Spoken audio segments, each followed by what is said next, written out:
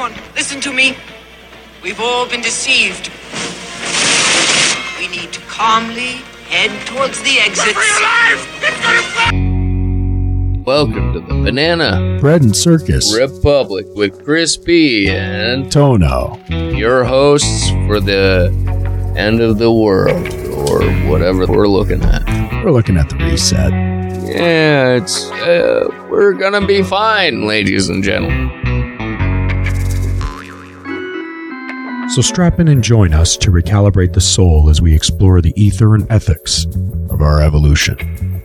In the space between spaces, there's an intelligence that guides our values and our judgments, which determines who we are, what we're doing, and where we're going. Follow your nose. And think for yourself.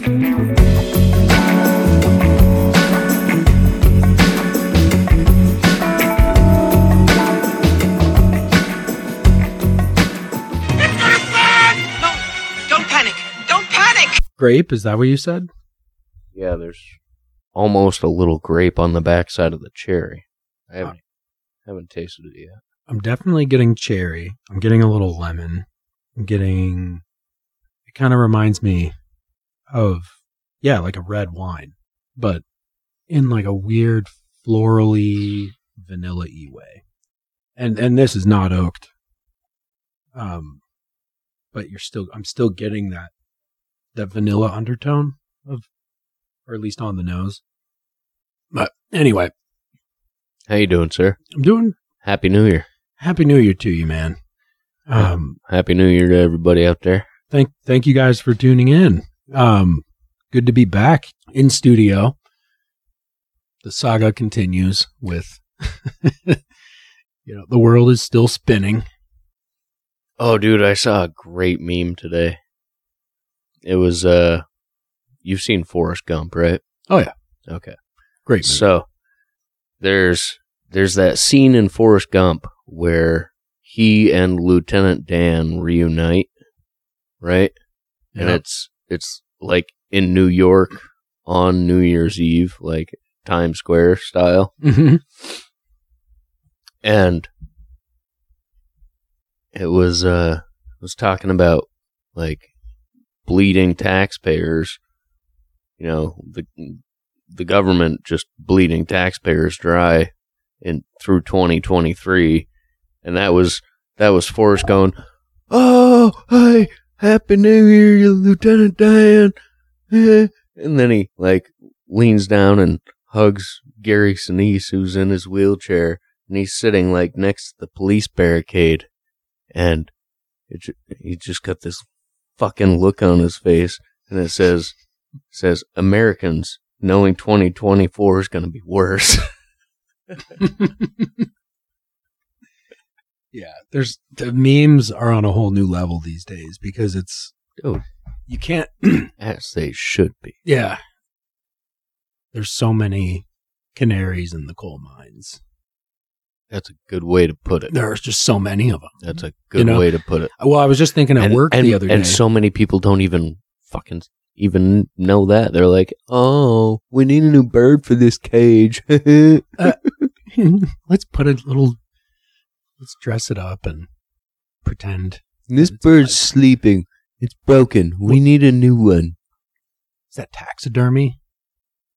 Where you stuff dead animals, and you'd be like, yeah. I guess then it goes to a new level when you start to sort of animate them in your own mind, like pretend that they're your sort of friend, your companion, even though they, arguably don't have a soul. Therefore, they're not really an animal anymore, according to the definition. Course. But. Well, I mean, some people say that animals don't have souls in the first place, which I totally disagree with. We're animals. That doesn't even make sense. We're animals, we have souls. We're just conscious of it. And the word anima is derived from soul. Like animal is derived of that anima. What is that? Like the prefix? Not the prefix, but the fucking breakdown of the origin of the root. Yeah, thank you. Don't know what I'm talking about here. Oh, stop it. But No, yeah, that fucking stop. That's such a kind of ass backwards statement, nonsensical. As Sam Tripoli would say, everything's inverted, bro. You know, and I think he's right. Like, from you know, if you look back from now to at least the Nazis took the swastika, which was originally a Buddhist and Hindu symbol for peace and, you know, eternity. Mm-hmm. And the Nazis took it. All they did was flip it around and invert it and used it for their own. It's like, and symbolism's been used that way ever since. But yeah, there's that image that's throughout nature, right? Like the DNA spiral. Yeah, and like the spiral is part of nature. Absolutely, northern and southern hemispheres, like that kind of counter opposite mirrored, kind of, what do you call it? Like they're spiralizing away from each other in a way, from the equator to their pole. Like it's like a reverse action. That's why they say that in Australia the fucking water spins the other way, which is still out, I guess, for. Well, no, debate, I mean, it definitely does that, but, yeah, no, like, the entire Earth is rotating in one direction, and the problem is, like, because it's not on an even rotation, it's on a tilt, so when it tilts one way, it's winter for the southern hemisphere. When it tilts the other way, it's winter for the northern hemisphere, because, you know, basically the sun follows the equator for a certain percentage of the year, and the rest of the time it's tilting off of either side. Mm-hmm. And so if it's tilting towards the southern hemisphere, it's going to be their summer. Right. If it's tilting towards the northern hemisphere, it's going to be winter. Right. Yeah. And the northern hemisphere winter. But that is also, like, because we're both spinning, but we're on different sides. We're spinning the same direction, you know, in one direction, but we're on different sides of the equator, which is where basically, you know, probably, I guess you could hypothesize that perfect gravity and perfect square and perfect, you know, like the perfect place to measure physics would probably be right on the equator, you know, and everything deviates out there a little bit from there. Altitude-wise, not altitude, but longitude-wise. Yeah, whether it be north or south, right? Or maybe altitude as well, because if it's a three-dimensional image, it's a three-dimensional. Dude, I've been listening to some shit about altitude. Don't get me started, man. I wonder where certain parts. I mean, that's what some ley lines are designed that way, right? Well, like they're not designed. It's just how. I mean, not designed. Yeah. You know what I mean. Like they're. That sense of how they lay, how they lie. But like if you were going to do experiments and shit, you want like neutral ground, no weird ionic influences in certain, like if you're going to, at least in a vacuum, if you that's what you're trying to like replicate. Well, I guess I guess I don't follow. All we're talking about is how toilets go back and forth different what directions. Are we talking about? But if you want to get into ley lines, like ley lines, entirely different thing. Like that's like it's like a partially magnetic, partially like mineral based, you know, wavelength of energy that's coming from the ground that is measurable in certain parts of the world, and it does kind of go in a grid sequence. Yeah, my bad. No. Although, now that you mention it, though, bringing us back to the water thing, though, the ley line thing is interesting because technically, I've seen images of how we interpret those energy fields where they're spiraling in one direction. And I guess my original point I was trying to make was that that spiralized form south and north of each other okay is like that swastika image, but we've obviously the fact is you can extract meaning out of whatever kind of significant that's clearly a historically significant symbol for stuff, because you have things like the pyramids. We started on the swastika and the Fibonacci fucking right. Yeah, exactly. And right, technically the swastika works to that mathematics, Mm-hmm. Right. Yeah, that's what I mean. Those symbols are all part of nature, and then to take it and you socialize these things into these boxes of we hate them. That's symbolism, and yeah. Symbolism and symbology, but I hate that word. Symbology. Well, that's the study of symbolism, but yeah, there is a difference. But symbolism in itself, numbers are symbols, letters are symbols, words are symbols. For sure. We're surrounded by them and we don't realize it. I can't help but be more aware about how my words affect the field. What you're projecting the energy equally is as much as you're going to receive. Now, we've heard this countless other ways. There have been memes about it. There have been stories about it. There have been very direct accounts of it. There's entire religions based off it. And there's even the toroidal field, for example, which follows that similar spiralized, it's a series of spiralized routes that are around us that are part of our toroidal field, part of our magnetic field that the heart creates, that the heart is part of.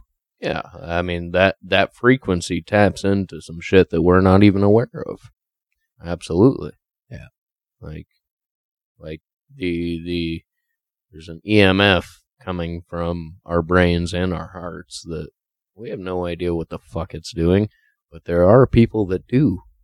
And yeah, it's not that hard to hack if you think about it. Well, and they've used magnetometers that they can detect this sort of thing. They can detect one person's influence just through emotion alone on another person that they're bonded with. A mother and her child is an example.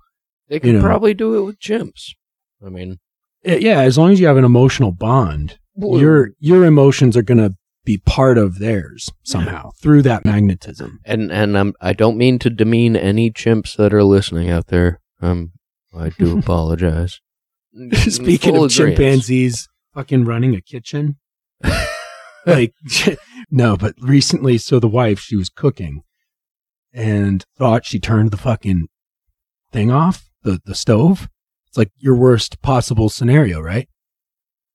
Where you walk away and you think you turn it off when in fact it's on the highest setting it can possibly be without realizing it. You started this off by comparing her to a chimp, and then you were like, "Oh, did I just name drop?" That's why I'm no, I did not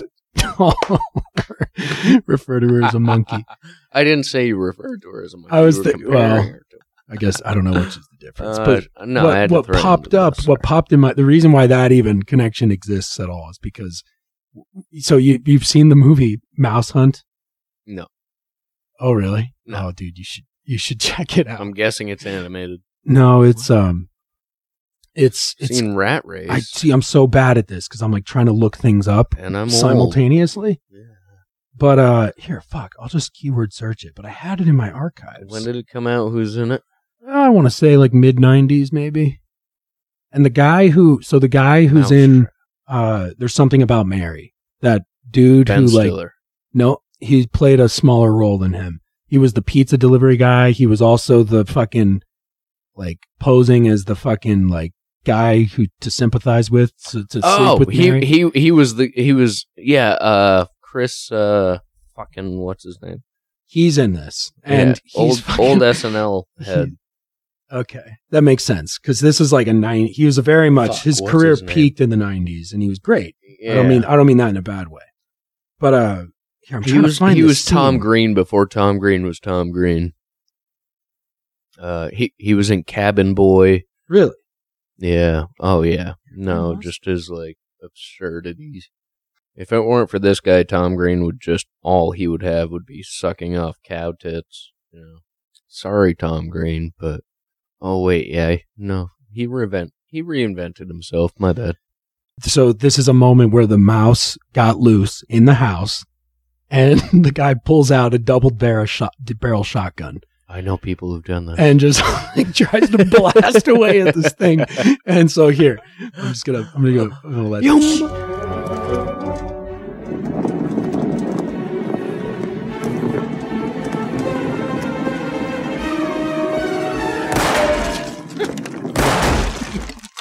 Crazy?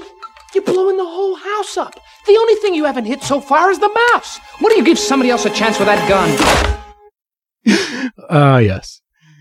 That's the part that I was like stuck in my brain after I go downstairs and the fucking house is smoking up, dude. Like the whole fucking house. Like not the whole house, but like that whole area of the house. And I was like, what are you doing? Like, what are you doing? She was on the fucking couch. And you thought she was trying to burn like a mouse hotel down? No. That reaction that he has in this. Okay. What are you doing? You're blowing the whole house up. The only thing you haven't done so far. That attitude. I don't know. I'm getting you. I'm weird. Following you. I'm weird like that. No, I don't even know how that relates to chimpanzees either. But whatever. Well. I mentioned chimpanzees, and you're like, speaking of that, my wife almost burnt the house down. Yeah.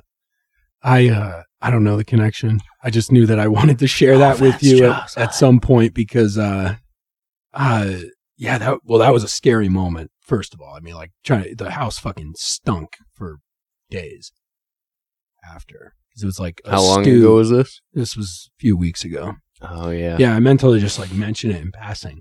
But then that's the thing. Afterwards, because I immediately like caught it and just like solved the problem, it was thank God it didn't result in anything worse.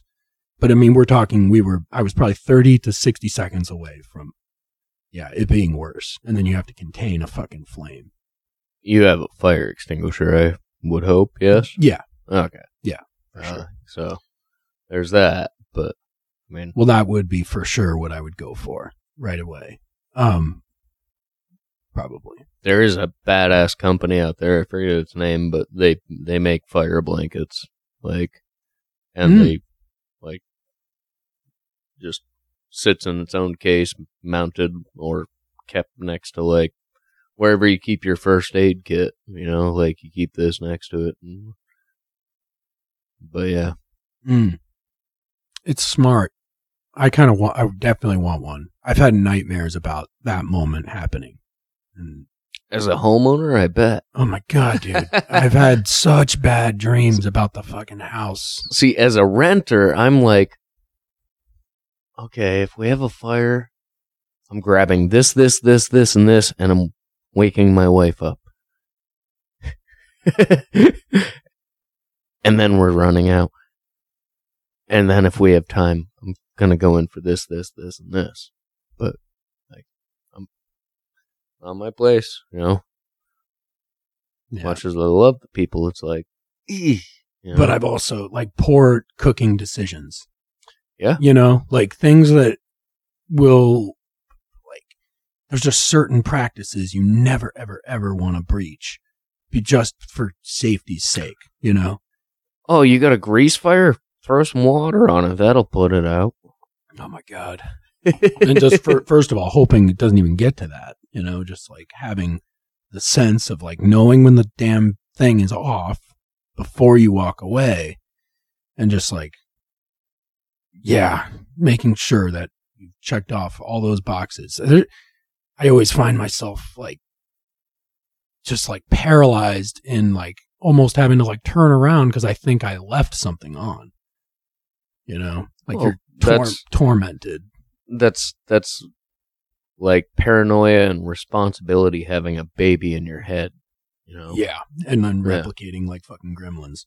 Well, I mean, as if they just jumped into a pool. I'm guessing as a homeowner, you know, like, it's not like you ever just have a list and eventually you master it. You have a continually growing list that you have to keep up on. And, you know, sometimes there's not necessarily any balancing it. You have to fucking do everything on certain things, I'm guessing. So, yeah, like, that's a stressor. That's worth paranoia. Mm-hmm. You know, and said it 100 times, I'm going to keep saying it. I'd rather be paranoid and wrong than not paranoid and wrong. So, yeah, if I was a homeowner, I'd probably be doing the same thing. Like, wait, did I leave this on? Fuck. Turning around. I'm only 10 minutes away, you know. Mm-hmm. I'll be, you know, if I speed, I'll be 30 minutes late. You know, you'll figure it out. But yeah, that's better than burning your shit down on accident. For sure. Yeah, I was just going to say that, like, it's, you have to weigh out what you're willing to take over your obsession, because you're going to be obsessed about it if you don't find the leash and put that leash on and actually exercise some constraint around what you're willing to let yourself be fearful of. Some things, they're just whatever. We were talking about the roof back there, starting to look pretty, it's been pretty blistery for a while. And, yeah. Some of those shingles are a little tattered. Yeah. And I've always thought that my incentive to replace it would be to put that addition in that I've always wanted, which connects this room and divides it with creating like a mud room into the room that is adjacent right outside of it, like right underneath where the roof needs to be replaced, you know? Almost. I mean, even if you didn't have a mud room, if you just had a second door into here that wasn't, you know. I was actually thinking, like, if we ended up doing that, insulate the place, hook the heat up to it, and then we got a pretty nifty podcast studio. Dude, we already have a pretty nifty podcast. We should decorate it, even though we don't do video. Like, it'll make us feel like we could. Totally. I'm thinking about setting up a curtain thing, just like around in like a sector of this room. And then it's like, you know, it's our own little enclosed studio, but obviously I'd want to soundproof a little bit, but shouldn't matter too much. Yes. I don't think. Yeah, you were mentioning that. Yeah, right over there, I think. Well, like little readjustment. Mm-hmm. Yeah. Yeah.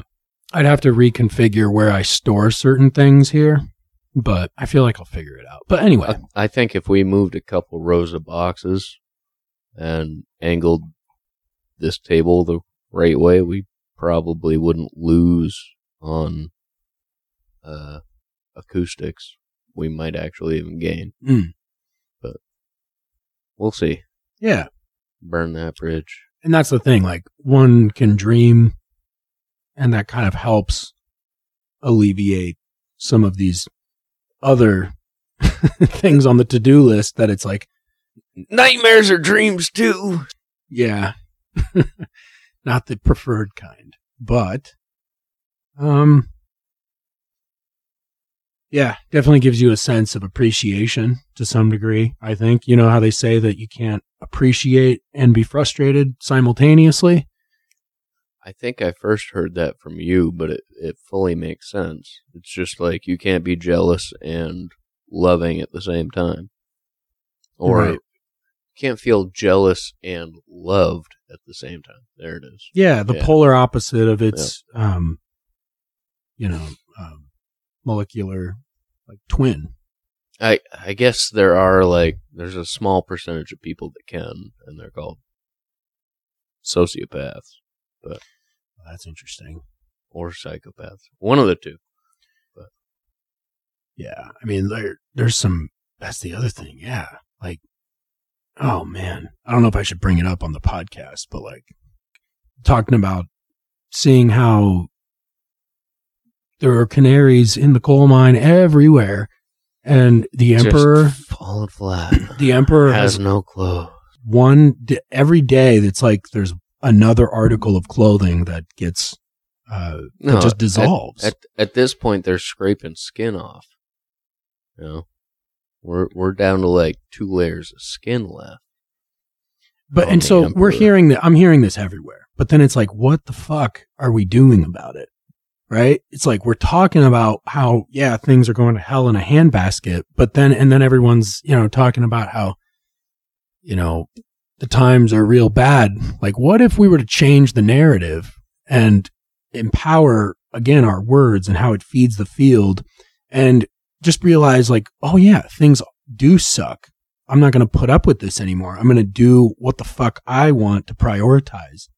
Because if you're able to prioritize your happiness, then ultimately the other things will fall by the wayside because they'll be obsolete at that point. They'll be completely forgotten. Our memories are weird like that because we will forget how bad things can actually get pretty fast, like within like a generation or two. We shouldn't necessarily prioritize our happiness, right? Yeah. And I don't mean to be like one of those like kind of happy-go-lucky, kind of weird, like, oh, I'm just happy. Like, you being happy is all that matters. Yeah, it goes back to the simulation thing. Because, like, if you just think you're the only player in this game, then you're bound to fuck everybody, every player that you bump into. Yeah, because you're going to look at them as just they're not their own player character. Yeah. They're just a pawn in your little. Like Nick Bostrom said, like, if this is. When he was asked if this is a simulation, what is the ethical way to go about it?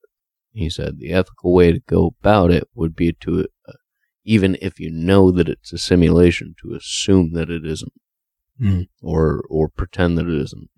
Just conduct yourself as though it wasn't. Right. And that's the only way that you can ethically come out of this. And if you're one of those, hopefully 5 out of 10 people at this point that's concerned with that, then yeah, like hope half of the people that could wrap their heads around that would still be like, yeah, I'll still be good. I'd like to think so, and it all comes down to our sense of what is the good? Like how are we retaining and utilizing our ability to bring out the good? Well, there's subjective good and objective good, Yeah. Like at the end of the day, and subjective good, that's everybody's own version of good. Right. Here's your chat room. Like, go for it. But the objective, I would see it as like there are some like absolutes that we all can kind of hang our hat on at the end of the day, right? It's like don't throw the baby out with the bathwater when it comes to things like the Bible. Don't hurt people. The Bible may be just a stepping stone to a whole new universe of being, but don't necessarily hang your hat on it in terms of its dogmatic, sort of what it prescribes. I think, like, because I'm not really well versed in the Bible, but I've seen what it does to people. It's like a drug. It goes back to the word thing. For some people, I think, and I'm agnostic on this front for the most part. I think there's something after this, but I don't know what.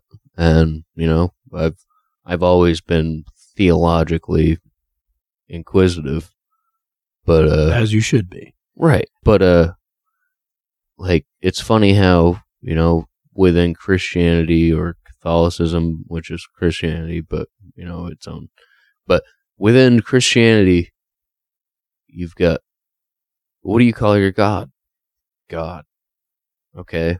What do you call your book of praise? The Bible. But when Christians look at any other book of praise from any other religion, they say, oh, it's the Bible for blank. You know, like, oh, what's the Quran? No, it's the Bible for Islam. Oh, what's the Torah? Oh, it's the Bible for Judaism. You know, and then it's like, by overgeneralizing that, right? And that's like, you know, hundreds of generations of organized religion becomes, you know, categorized or generalized or, you know, funneled down into more, you know, basically, if you were trying to jam food and if you were trying to jam anything down something's throat, a funnel would be a great tool, you know, and like basically all revisionist religion is, you know, just a better shaped funnel. So like, that makes a lot of sense the way you put it right there, because I'm getting this sense in my mind that like what, like in the form of a question, what happens when you, sorry, I'm trying to do multiple things at once. You're killing it. Yeah, battery's about to die, and there we go, I think. Is that red light on? Yes, sir. Okay, good. When you so the overgeneralization piece, you don't have like, it's like a sense that these are all just here. I guess I'm trying to bear with myself in this because I'm like censoring.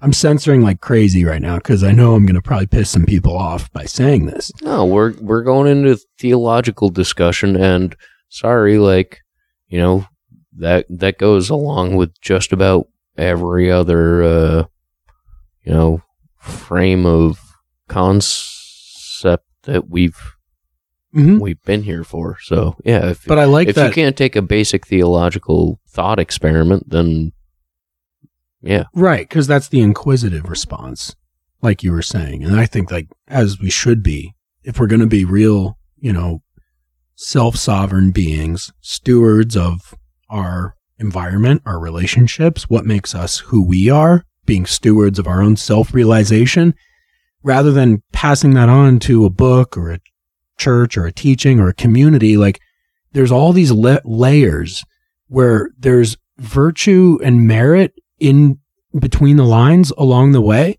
But when you take it so far and you fundamental, really do, you know, radical, latch on to these things as if because they did hit a nerve that is deeply, deeply sensitive. Because we're at the end of the day, our hurt goes so far, goes so deep that some days we're, as the people who we are or who we are in those moments, you know, we're willing to sacrifice certain things about ourselves just to save ourselves. And for that reason, it's so complicated. It's that lattice of the objective and the subjective kind of just like intermingling with each other. And it's all entangled, and your views are, you know, kind of bashing with this person's views or repelling there or attracting there. And it's like, it's so interesting because the more I study fungi, the more I can kind of see it's reflected, how our social systems are reflected in how the fungus organizes itself. Very reflective. I mean, you know, in geometry and, you know, also, you know, how information travels. Like with fungi, you're talking genetic information, but, you know, if you were to, you know, zoom out a couple thousand times into like even your own network and think about like all the giant network of people that you're connected to, even though you don't even realize it, you know, like very similar, and how you as a node in that information highway is letting information pass you, right. Whether you, like you can let this pass, you can stop it and take it, you can stop it and send it back, You can even cherish it and hold on to it in some cases for entire lifetimes. We can convince ourselves of who we are just based on those micro interactions. There's super interesting studies and books on it. One of them is Fractal Time by Greg Braden. And he has developed a formula, and this is on his website, a formula that corresponds with the phi ratio, like similar to the Fibonacci sequence, where you'll have a seed event. And that seed event is the anchor for whatever change or turning point that you have just went through, no matter how big or small. For Greg, it was being like at the, with his boss, receiving his first paycheck and earning his, way to feed his family. And that was a seed event that he calculated, put into this calculator. And by the time he was able to calculate where the pattern of the next event in his life would occur through that algorithm, happened to be dead on. Now, this is in hindsight when he's doing this. Right. He placed the pattern over his own history to, where you have to look back and you have to really dig deep to realize like what started that cascade of decision after decision after decision, and you're making those decisions, and like the fungi, you're having to fuse, withdraw, branch, close off this do leg whatever you need to do, let this one come in, to basically create a conducive sustainability within yourself and your microbiome, the community of viruses but there's an intelligence there, whether it's through your own innate or whether it's through the fungi, like there's an innate intelligence within each of us. Part of it is through the definition itself of like the process of choosing, right? Some people argue about this concept, this idea of intelligence in nature at all. And I find it to be very unsavory and very not well thought out. It's a silly thing to but it goes back to that there isn't. It goes back to whether it's scientific dogma or religious dogma. The more you latch onto that and forget that, no, we're not supposed to keep this as like a blanket of comfort for us to like a little stuffed animal that we're supposed to have by our side the whole entire way. Look at it how any investigator would look at it. Be like, okay, what is this? There's an inherent intelligence, whether it's from natural design or intelligent design. That's the what. It's people see the what and they instantly jump to the how or the where or the why. And it's like they overlook the what. Mm. It's like clearly that shit is there. Like you have to start there. Right. Our understanding of how molecules work wouldn't work if that basic wasn't there of like, yes, there is some sort of like, dance going on here that we can't see. And you have to take it within context, which is why the what is so important right in the beginning, right out of the gate. You have to, before you even start drawing conclusions. You need to know what the what is. Right. Yeah. Like what the what is. Well, I love it. I mean, if you find a dead body, you can't just say, "Oh, well, what the what is." I don't see any reason to call this a homicide, but we're just gonna throw this out there as a fucking murder. Like that's like you're just assuming what the what is at that point, and then you start looking for the who's, what's, and whys. Throwing the baby out with the bathwater. Or who's, where's, and whys. Yeah. You're throwing out what you could be ruling out right away immediately, and you're gullible if you don't. So that's my message for me and our listeners, or anyone listening that's still listening after I've gone down this little religious road here. I haven't. I barely even call that a religious road. Oh, yeah, I know. No, we're not talking religion. I'm talking like, you motherfuckers are gonna kill all my lilies! Friggin' parasitic road. Michelle, can I call you right back? I've got something about to boil over. Something's happening. Okay, thanks. What is that? Mace! What? What are you doing? Pest!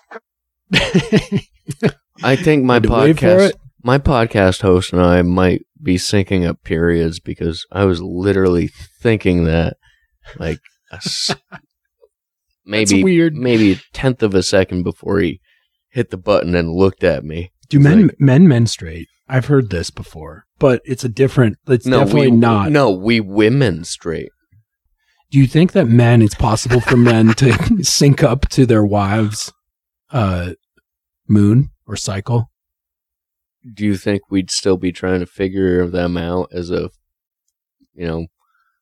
cohabiter of this planet if that was the case? Yeah. Yeah, no, obviously that's a stupid question. But maybe it interacts with it. Again, we're talking about... We can't figure it out because it's based on their circles of, community. Not how we integrate into their circle, but how they integrate into their circle. So, yeah. You kind of have to be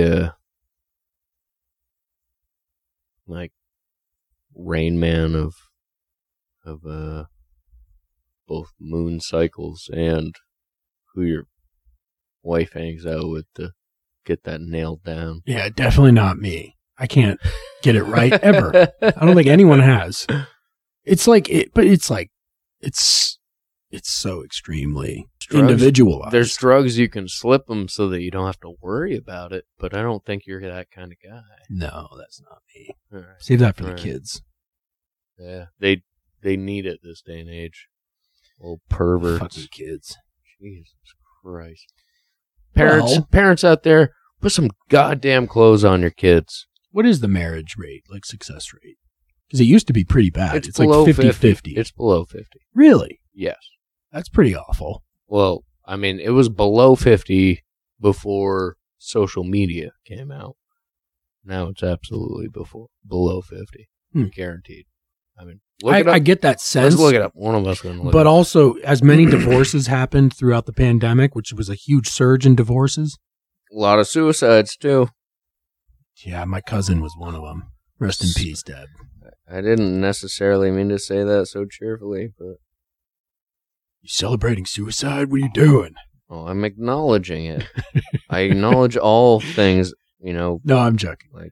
Not to joke about suicide. It was definitely a sad event for my whole family and me. I knew her pretty well, actually. It's one thing when a family member passes and you didn't really know them that well, so you can accept it a little better than others. But I'm sorry. When you're close to them, it's hard to get to that place of acceptance.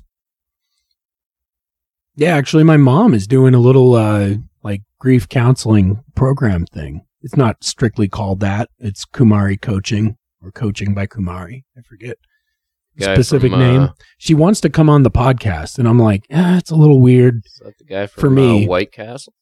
Is that the guy from White Castle? Oh, Kumar. Harold and Kumar. Yeah. It's like the female version of that name, Indian name. Oh, that's close. She dated an Indian dude for a while, and I think he called her that, or he gave that name to her based on I think her chart or some stuff. I have no idea how she got the name, but now she's doing this life coaching stuff and has integrated it with her. She has a wise women program where she counsels or works with, women who are older going through grief and stuff like that. If you're in the central Vermont area and you're looking for a special souvenir to take home and share with your friends and neighbors, Humbiant Fermentory's got you covered. Humbiant Fermentory produces craft batches of hard cider from the heart. This wild fermented cider is a tribute to the depth and complexity of how intertwined we are with the flora and fauna of the ecosystem. In our attempt to be humble stewards of the biosphere, as Humbiants, we offer this taste of microsymbiotic flavors to your gut biome. By forming an alliance with our microbiome, we simultaneously forge a partnership with nature in her wonderful beauty and simplicity, of which we are inseparable participants capable of co-creating a world worth living in. Nature is the way. Cheers. I already want to break my new phone. Sorry. Pretty rugged phone you got there. No, we're not going to pay attention to that. It's not rugged. It's stupid. Well, Mike was showing me some dumb. Crazy. Is it? Well, yeah. Between that and the Google. Yeah. Mike was showing you, though. Mike was showing me a crazy phone that was like, it had its own, like, encased, wasn't even in its case. And it was like, as if it was in a case. It's like rugged as fuck.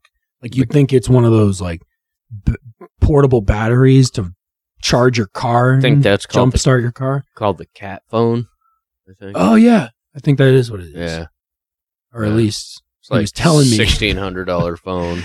He was also telling me, now that you mentioned cat phone, the word cat, like, there's a specific delicacy of coffee that is ingested and defecated through a cat. Oh, yeah. Through its rectum. Yep. And then brewed. It's the most expensive coffee in the world. What the fuck, dude? I'm like, oh my God, that's a thing? It's a jungle cat that only exists in like this certain part of the world. I think it's Indonesia. I'm pretty sure. But then, like, who would even have like the intuitive thought of like, oh, I wonder how this tastes when you brew it up? Looked at a lobster and figured out how to cook it. You know, like. Yeah, but that's like, looked at a cow. That's food. This is waste. Swollen tits, and they're like, "There's something in there," you know. Like, that's weird. There's been food pioneers for thousands of years, and we've almost run out of things to experiment on as far as, you know, cooking them, cutting them up, and eating them. Yeah, because they eat weird stuff wherever that is native to whatever region that is. I don't know offhand. Indonesia. But yeah, okay, so I think so. But they eat bugs and stuff. And like they'll eat whatever protein bioavailable just stuff like is the around WEF wants us to eat. Yeah. But the cat thing is weird because it's like these turds look like mulberries. Well, yeah, all it does is it kind of ferments the coffee bean. Like in its gut? It rips off the dude, that's wild. Like it ferments and rips off the shelling and kind of ferments the bean, and then they roast it. But like, I would hope so. Not just throwing that right in the water. Who's got the job of following that fucking cat around? Right? Like, you got to track. How many cat turds do you have to sift through to make one cup of coffee? But like what do they do? Like bait it with the coffee bean. Like, here you go. And then the effect on that. I wonder what the effect on the cat is. Do you think the cat gets some kind of a caffeine? Like, no, because when they eat it, it's a fresh bean. It's not even a bean, and they call it a coffee cherry. You know, it's not not a bean until it's roasted, basically. Right. Like, okay. So when it's a cherry, it's still in its shell, and I'm pretty sure the cat eats the shell and all, and somewhere in the digestive tract, maybe not. Maybe they just I don't know. Maybe they've got like a entire warehouse full of these cats that they're just holding down by the neck and like force feeding them these raw beans. They come out. All I know is that the digestive process ferments them to a certain degree, and then they roast them. It's not like it's coming out of the cat's asshole and going straight into your cup, you know, or into the grind. Right, which is, of course, what my cartoon version of this news well, that's told what me. Most people would think. What? Right. They do what? And it's like, well, that's just my own naive sense. But you hear it here, ladies and gentlemen. I forget what they charge per pound for this shit, though. It's ridiculous. Yeah, I instantly related it to the whole truffle industry. Like partnering with an animal to give us access to a delicacy that we could otherwise wouldn't have, come across. Well, that's agricultural. Yeah, but through the animated versions of those things, because even with a truffle, like the pigs and the hounds will incline to proceed to eat it. So if we didn't have those suckers on leashes and knew our way around the way, the fucking... It's like falconers, though. Same idea, So cool. I've heard about this. Oh yeah, if you have a trained hawk or falcon, you can train it to feed you. It will hunt for you. Yeah, and won't crows partner with individuals if you give them gifts and they'll give you gifts back? Crows are leery. They're super smart, and they have very, very good visual cognition and memory. So if you ever present yourself to a crow as a threat, that single crow is going to remember you until its death as a threat, facial recognition style. That's some serious amygdala action there. Yeah. The fear sensor. And then does it tell its friends? They're very smart and very They're really social. Super social. Because that's the other thing. I always confuse them with ravens. Because ravens are those social. They're very smart and very social too. Yeah. They can both speak, just like parrots. Dude, I know. Isn't that the weird thing? Both problem solve. Like physical problem solving, to the level of a 7-year-old child. Dude, that's amazing to me. That's like elephant status. And it's it's a smaller brain. Again, I think it comes back to attunement, the birds and stuff. They've been here way longer than we have, and they're just attuned to a whole different... They're little feathered dinosaurs, yeah. Yeah, exactly. And I think it is a process of attunement, the fungi attune to their environment. They insert themselves, and they're very promiscuous beings with other beings in the soil and the substrate, all those, in the air too. But also when it comes to the animal kingdom, the birds and things like that, we're part of this biosphere. And if we can just try and remember that, just remember that we're still part of this biosphere. Yeah. We're not part of this fucking digitalized world that we're trying to manufacture out of supposedly artificial intelligence, because I don't even really, it's so convoluted how we define intelligence these days. And I love Rupert Sheldrake's take on it, because he's like the only person like me that I've listened to. And I've been spewing this shit for a while. My wife is sick and tired of hearing this from me, of this is not intelligent, at all. No, whatever it is, if it comes down to the feedback thing where you talk to your phone, you talk to the Alexa, it's actually not that smart at all, at all.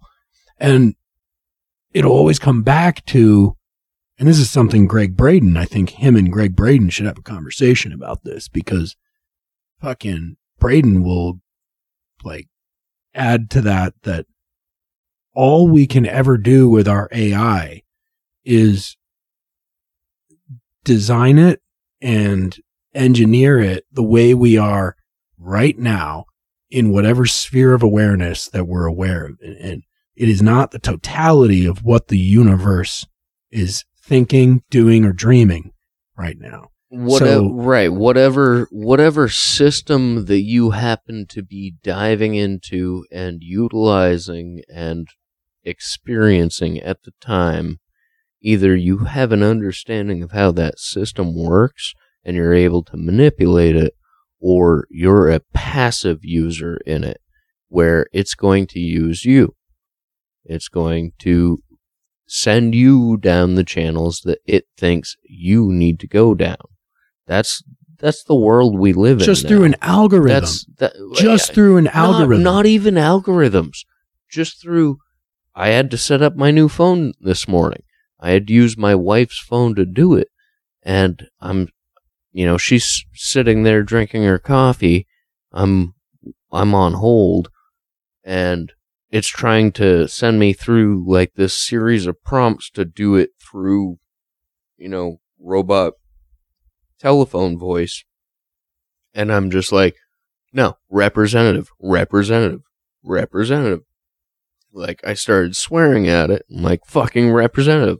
Like, fuck, and getting your heart rate up. And then, well, no, I was fine. I've done this before, like multiple times. Sure. But she's. Yeah, sorry. I was thinking. I thought you were taking getting her heart rate up though, because she's like, "Stop doing that." And I'm like,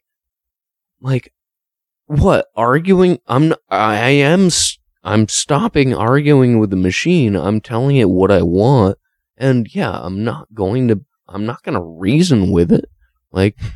It's not even. It's a set of programs here for my use, and if I know how to use it, doesn't matter what you call it. Right. I don't care if they're recording this or not. As soon as a live person gets on the other end, and we have a connection, I'm gonna stop being an asshole. It's not that hard. Mm-hmm.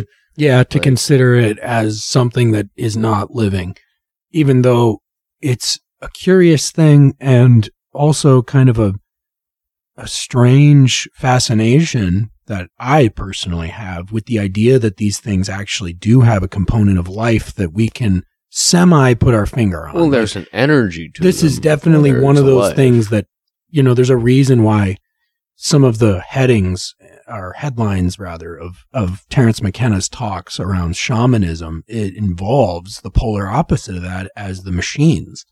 The idea that you have the universal representation of what nature has qualified as intelligence in a moment in time versus this kind of carbon copy, but can't actually possess free will. Like the idea that this is the way my take on governments in general, because when you, and even back to the fundamentalist anything is radicalism is extremism. Yeah. Artificial intelligence. The one giveaway is, well, if it's not intelligent, it damn well is artificial. Because these things are just... But that's not true anymore. Well, because, for the sake of what I'm getting at, actually, is like... Yeah, sorry. The idea... I know what you're saying, too, though.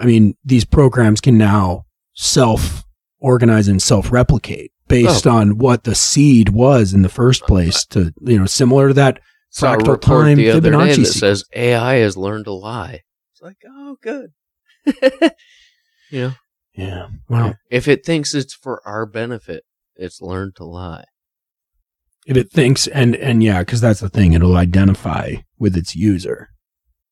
But again, I don't want to put the grim sense in the room. Again, this whole part, the whole grim. Reason we're even doing this or talking about this is because there's still hope. Like there really is. I can feel it. I can sense it. And it was similar to like what I felt the moment that I decided to go get my hockey gear out of storage again. So just a couple days ago. And yeah, that's a great feeling. And that's what I want everybody to feel. And that's what I think, like, if we approach this correctly, that's what we can help people feel. I was just thinking of a different way of describing that feeling, where It's like, instead of the, rather be paranoid and wrong than not paranoid and wrong, think of it as like you're standing at that precipice of where light and darkness meet. And if you're standing in the light, looking into the darkness, you can't see anything. If you're standing in the darkness, looking into the light, you're seeing what can be, but you're also able to see what's behind you. It's like, you have to take that 1 or 2 steps into the darkness and like be able to look around to be able to understand, like, not only what we're capable of in a good way, but what we're capable of in a bad way. And unfortunately is probably what's, the likely aspect of reality. Mm-hmm. Sometimes it's a pattern, a game of picking the less of 2 evils.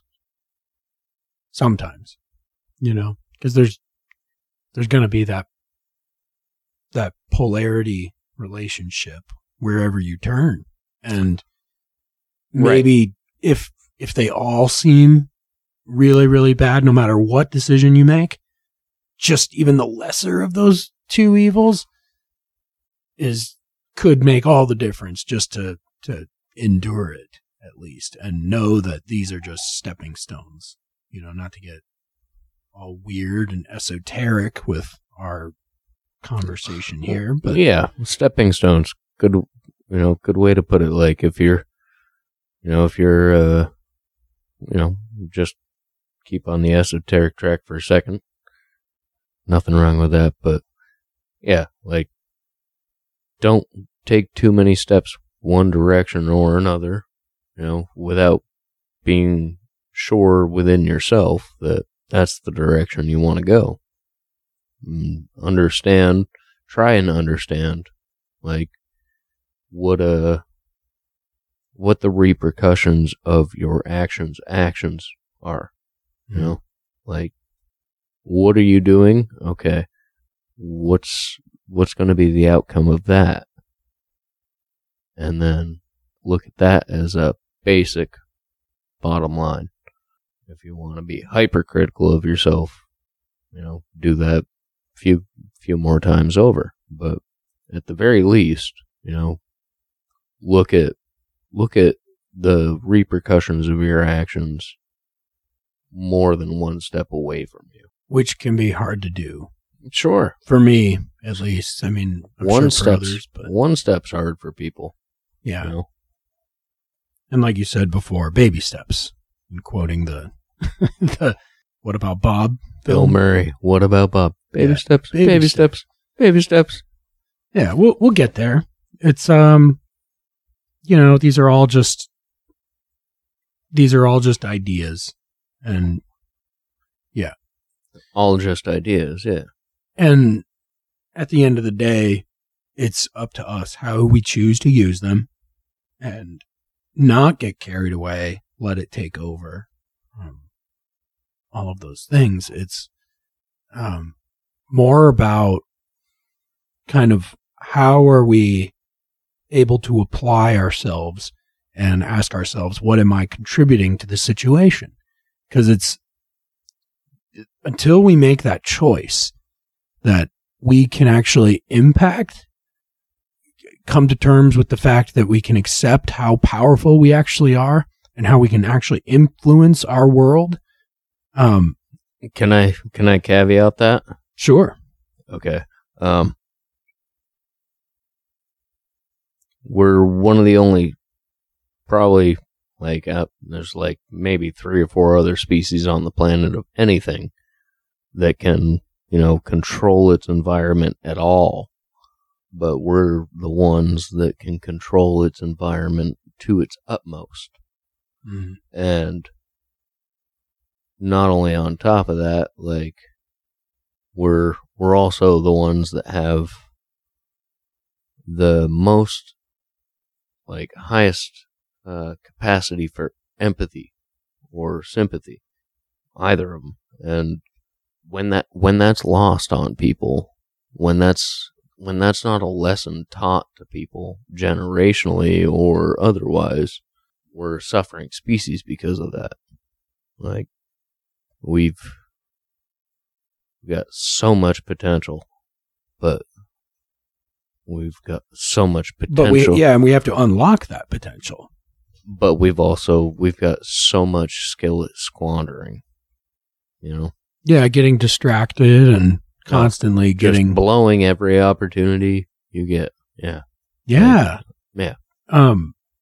So, here's to seizing opportunities, my friend. Thank you for joining me with this week's episode and this delightful pemmican. I'm quite impressed with this batch, actually. Dude, this is delicious. This is quite palatable. I'm not gonna lie.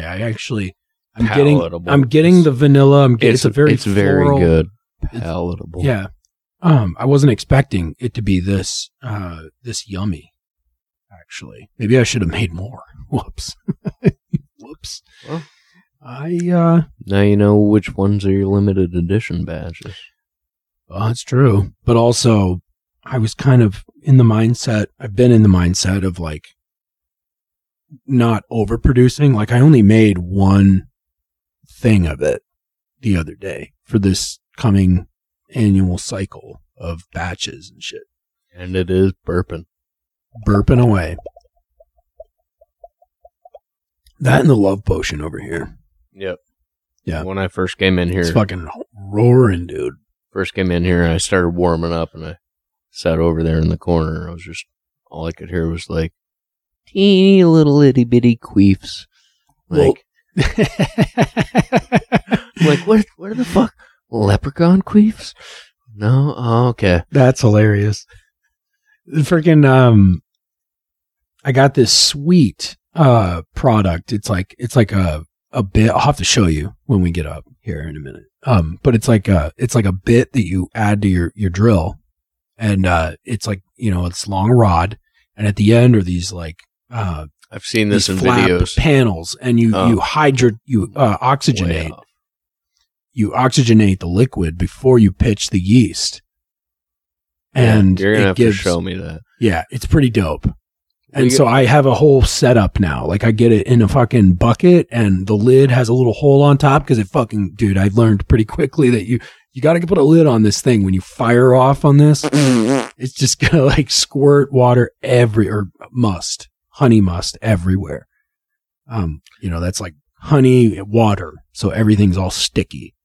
But you gotta contain it, and by doing so, you give the yeast. I knew an old lady like that once. You give the yeast enough like oomph, energy to like get going, and that's what this one is right here. The love potion, however, I didn't catch on to how I'm supposed to use this thing that I got recently, so I didn't use that. I just literally lifted it up and just fucking shook this fucking thing. So I was actually glad because it was after the hockey game when I made this, and I was fucking already sore, and I was like, I'm not going to fucking shake this. This is like, I'm way too weak, you know? So I have this like tool. We didn't even get to the hockey. We'll get to the hockey, but you played hockey for the first time in how many years? 2.5. 2.5 years? Almost 2 the day. Yeah. God damn. Congratulations, sir. Thanks, brother. So happy. It's a lot of fun. Yeah. I miss it. And one day I was just like, oh, you know what? I'm just gonna go play. I don't know why I want to, but I just feel like doing it.